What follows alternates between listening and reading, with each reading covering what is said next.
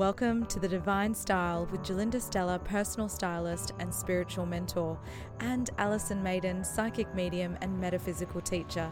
Each episode we share spiritual lessons to cultivate self-love and self-expression so you can become the best version of you. And today we are talking all about anxiety. I know there's a lot of people that have been going through this at the moment at a really trying time. And we have a very special guest, Alison, who I'll get you to introduce. Yes, this is my very good friend, Kelli Harris, who I believe is one of the best psychologists I've ever seen, and I have personally seen her. And I think at any stage of our life, I think we need someone like you, Kelli. And I know that you helped me tremendously through a difficult time. And I was so interested in bringing you on today, not only to introduce yourself, because I'd love you to come on more regularly, and so would Jalinda, we've been talking about this, but also to be able to maybe tell us a little bit about yourself to start with, and then move into, let's talk about this anxiety that's going on at the moment around us. I know a lot of my clients are suffering terribly. So let's start with introducing you. Okay, sure. Yeah. Obviously, Kelli. I've been a psychologist for 30 years. And predominantly I've been spending it in private practice in Cairns. I've obviously worked at universities and different non-government organisations, but for the most part it's been in private practice. My practice is about seeing anyone with any issue. You know, when you get to 30 years in your career, I know it sounds, probably doesn't sound great, but you've seen everything. Mm-hmm. So there's nothing that disturbs you. And so there's no shame attached to people coming to see me in therapy, because I've heard everything. And people shouldn't have shame anyway. No. Because these are just normal experiences that people go through, and anxiety is one that is the most common in the world, especially in the Western world. I mean, different cultures experience anxiety differently, but the Western world tends to have a lot of anxiety, especially at this current time. And do you think that that's because maybe other countries have different coping mechanisms? And particularly, you know, I mean, I found that the thing that helped me the most was meditation, and moving into that in my younger years. Sure. And having a very stressful job. When I was a paramedic, I had an extremely stressful job, and it was difficult to switch off, and, you know, having a young family at that time as well. And at that point, I was depending on the meditation to get me through. And so, you know, I know that a lot of people that come to me, and we're both actually meditation teachers, but, you know, one of the reasons they come in is not so much for their spiritual development, but more for that, you know, handling the anxiety of things and calmness, switching off the brain. Creating calmness, Look, different cultures do have different coping strategies. And the thing is, there's a lot more of meditation coming into even psychology, which is great to see. Yeah. You know, adjunct sort of therapies and things, which is nice, because when I first started a long time ago, even psychology was seen as, whoa, you know, those people are all crazy, you don't want to see a psychologist. Obviously that's really changed. So yeah, look, anxiety is something that every single human being will suffer with at some point in their life. Often they just don't know, right? Yeah. It's an internalised feeling, and a lot of people are very good at suppressing. But some people that aren't good at suppressing, it will come out in the way that they go about their day. So they might start drinking more, they might start screaming more, they have a low frustration tolerance of their children, people might smoke more, use maladaptive processes. So obviously things like yoga and meditation are more adaptive processes, which we prefer people to do. But ultimately, when it comes to anxiety, what we've got to understand is that it's a set of thought constructs that we hold. And there are two really clear identifiable thoughts that people have. That's the mistake they make in their thinking. And the two thoughts are really simple. Something bad's going to happen in the future, and I can't stop it. It's all fear. It's fear-based thinking. So I call it worry-based thinking. You're living a worry-based life. So those two thoughts are it. So once you start to identify what that actual two thoughts are, something bad's going to happen, so what am I worried about? And that I can't stop it. So the I can't stop it is about resilience. A lot of people don't have a lot of confidence in their ability to cope with adverse events. Yes. And the thing is, COVID is a massive adverse event. We've never seen this in the entire world ever, besides even in war.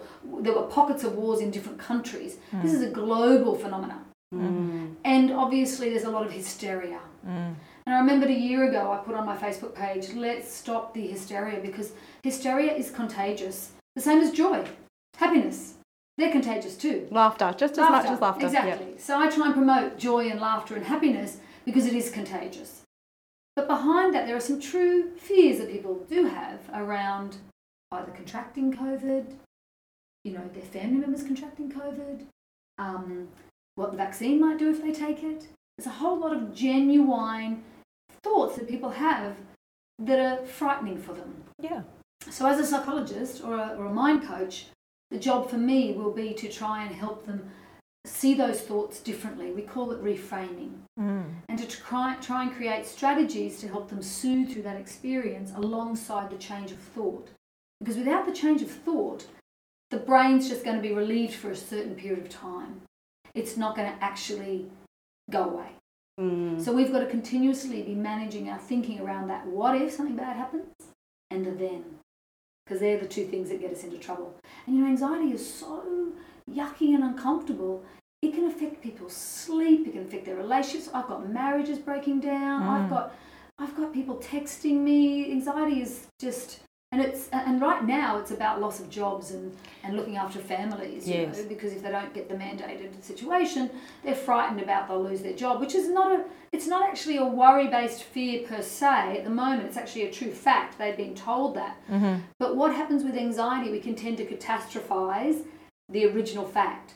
And the catastrophization is, I'm going to end up homeless. Yes. I'm going to not be able to feed my children and I'm going to starve and be on the streets. Right. Which is probably not true. People are very resilient, but a lot of people who have anxiety don't recognise their resilience.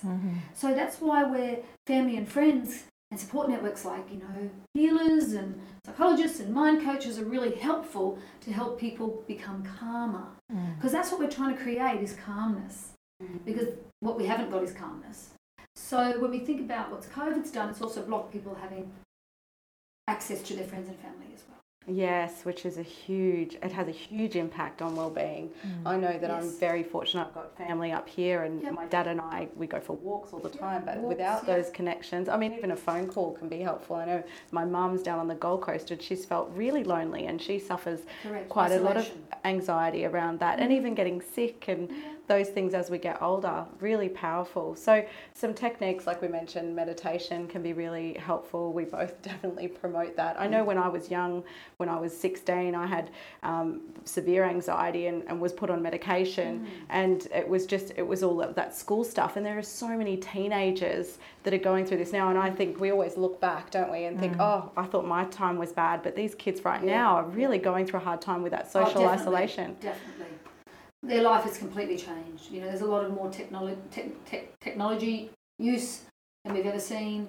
And that obviously concerns us because children aren't having as much creative play and imagination. Yeah. That's a very big part of the human brain is being able to imagine. That's what we've got differently to other animals. We've got that capacity to imagine, which is so exciting. It makes us create beautiful things.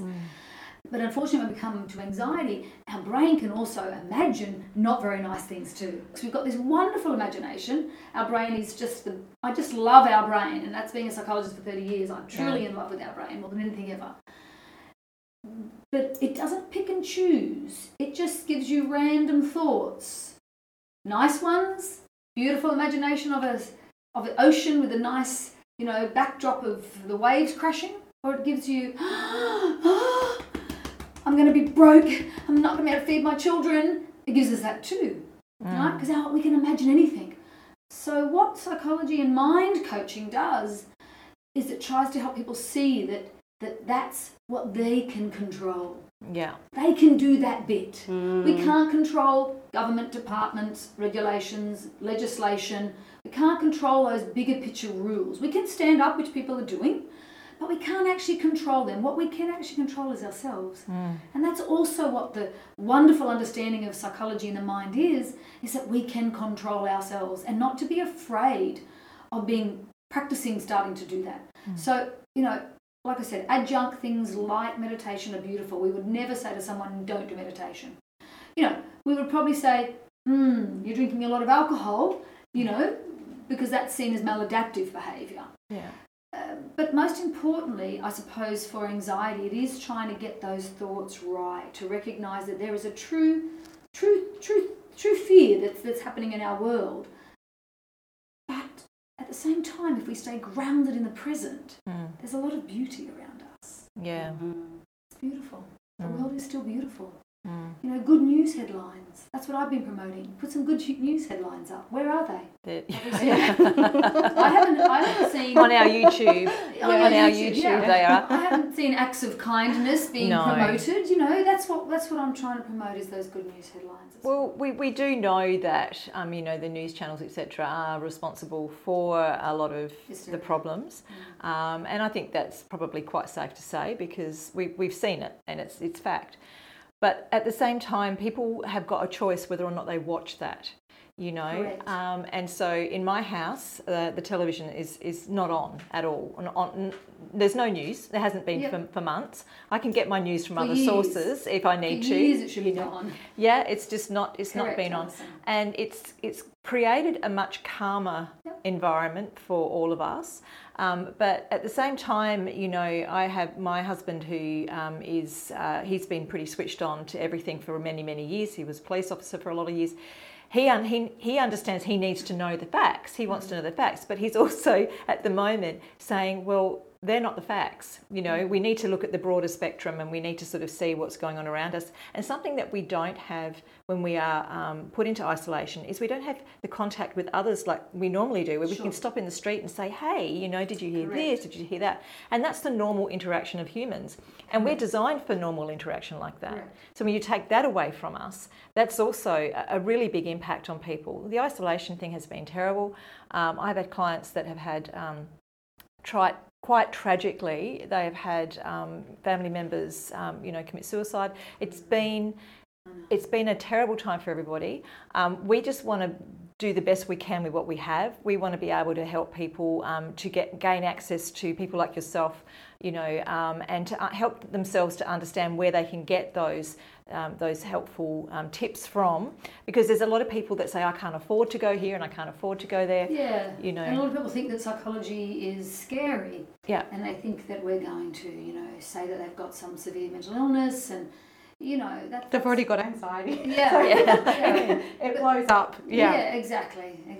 But what you were saying about humans is that we are social beings, and without that comfort of each other, we will suffer. So, you know, even though social isolation is a technique the government's using to reduce the chance of catching COVID, there's always a you know, a side effect of things that we do, and I think for that. It has meant that people are probably having less contact with each other. People are staying indoors more, you know, not going out as much. We're lucky we live in this beautiful city. Thank goodness we're privileged.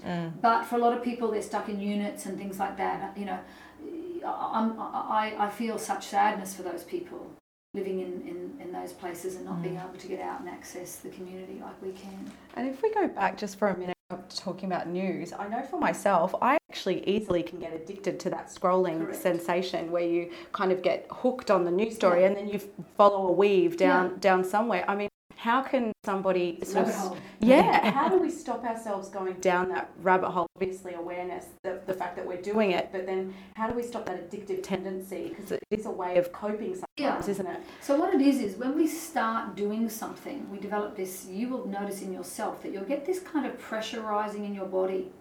So you start scrolling and then you'll start to get this pressure. And that pressure is this need to keep digging and looking deeper. Humans have an inquiring mind, right? Again, how wonderful. But that inquiring mind can get us into trouble when it's something like this. And then what happens is we get an oversaturation of this negative energy because it's this feedback of negative. You know, everyone's, you know, upset. Everyone's, you know, fighting. Everyone's this, everyone's that. You know, this is going to happen to you. You know, your baby's going to die. You know, everything. All these awful, what we call catastrophic thoughts.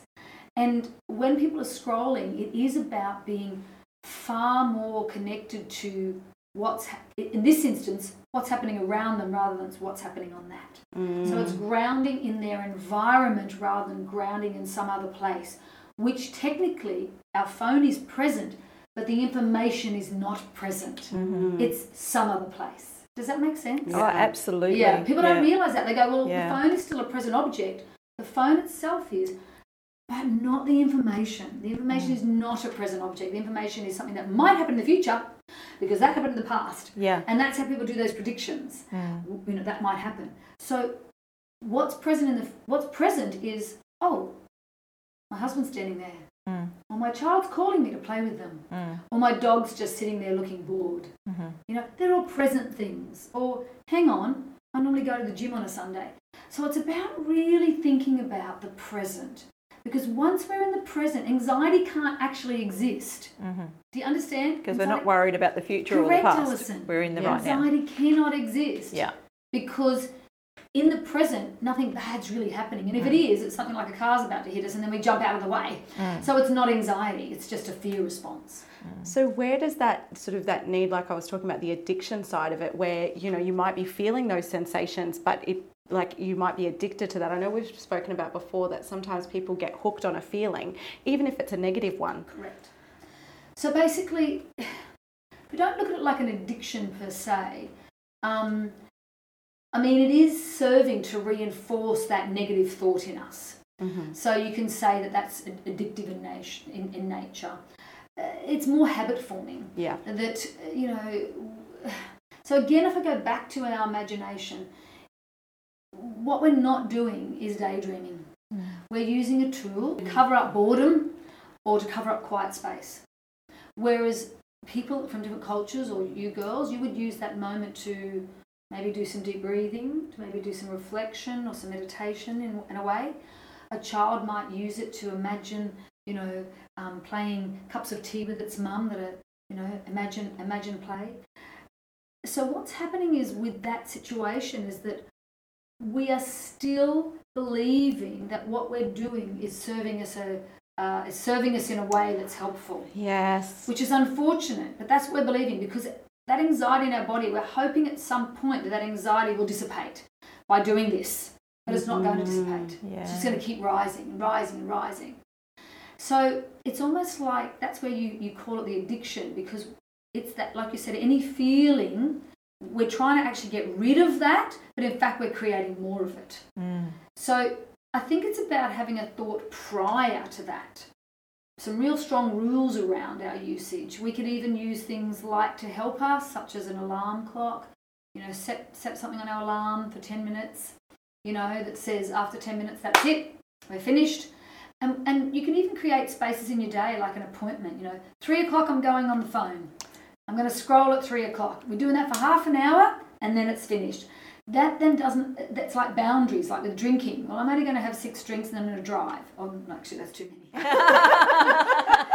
know what I'm saying? Like, Don't do that. Don't do that. Putting rules around, you know, how often we use something. You know, not using it on a Sunday. Sunday's family time. Yes. You know, I'm going to sit and daydream this morning. So, like, almost have rules on it, like we go to the gym. We don't do that 24 hours a day, 7 days a week. We don't drink alcohol all day. We don't meditate all day. We don't do anything that much. We couldn't possibly. So it's the same thing. Okay, I'm going to use my phone. I'm going to use it for 10 minutes in the morning while I'm having my coffee. And then that's it. And then I'm going to find some joy. Great. Put some nice music, put on the radio, you know. But ultimately, we have to recognise that we are an organism and we are fully in control of us. Yes. And that's what people forget when this happens, such a fear thing happens. We think that we're being controlled. Now, whatever people's opinion is about that is theirs. But ultimately, our thinking, our mind is our control. No one can ever steal that from us. Okay? I mean, obviously, disorders such as dementia and Alzheimer's are a different thing. We're not talking about that. We're talking about the normal population, that people can never steal our thought unless we want to give it away to what we're seeing at the moment. So we can find peace, calmness, joy, but we need to look for it. In the right now. In the now. In the now. In the present. The other thing I feel is really important is the grounding. We spoke about grounding before. You're not going to get that, as you say, through the device, because it's not possible. But actually getting your feet on the sand, in the water, you know, the tactile, the feeling, going out to, we've got some amazing waterfalls here where we can, you know, we're very fortunate in this part of the world. Going out and actually feeling the water, feeling the coldness of the water, the crispness, you know, all of those things that people I think we've forgotten how important it is to go out into nature and to recharge, and get away from the EMF. Correct. Because there's a lot of what people don't realise is that we're faced with a lot of EMF every single day, and that's the electric magnetic field that's around these devices and around everything that we use, which does have an impact on our aura and an impact on our energetic bodies, So just talking from a spiritual point of view on this, even that can cause a dysfunction on that level. So it's a win-win. We're going out for our mental health, but we're also going out for our spiritual and physical health as well. And so, if we did set ourselves a program, how many times a week would you suggest that people start? If they're feeling anxious all the time at the moment, where do they start? How can they start? I suppose what I would like to say to clients when I see them is that we need to look at, firstly, evidence. We start looking at evidence. Yes, people say to me, but it's true, these things are happening. I say, yes, those things are, but not this extra layers you put on that. So I like saying to people, it's like going to McDonald's and getting a hamburger and getting fries with that and Coke with that, all this extra layering on top. You only really wanted a hamburger, that was what you wanted, but you got all this extra stuff. So it's all this extra stuff that we put on. So things like putting boundaries on social media and the news. Mm-hmm. Now, to be honest, I've never watched the news in probably around 20 years. Amazing. Yeah, I banned that from my life, and as a way of just saying, I don't need it. Like Alison said, I can find it elsewhere. And even for our children, we've got to remember that children hear a lot. They're exposed to a lot. And I'm really sad and concerned as a psychologist and a mind coach that our children are developing these little anxiety disorders, and psychologists around Australia have probably got the highest children that they've ever seen in probably our history, I would say. Yes. I know for me I've seen more children. Yeah. And that's because children are exposed to adults and adults' own anxieties and fears. And children hear the little bit of news, the comments between mum and dad, do you think what are we going to do about the house mortgage, do you think you're going to keep your job? And children get this anxiety around, Dad's not going to have a job, Dad likes his job. They don't understand the big picture. So as parents also, it's about being mindful of conversations that we have, right, for our children. Because they're our little vulnerable ones that have no clue what's happening. People forget about that. So obviously the adult is the organism that can help the child. Mm-hmm. So for the adult, lots of time outside, like you said, self-care. We talk about self-care as a priority. And not becoming fixated on any one thing ever, even reading the news, listening to COVID information, turning things off, putting boundaries in place, obviously talking to friends and family, having lots of laughs, watching funny movies, putting on beautiful music. Now, music is definitely something that psychology has researched. Yeah. And music increases oxytocin in the brain, a bit like when you give birth to a child or you touch a puppy dog. Right? Music does that to us. Obviously, music that you like.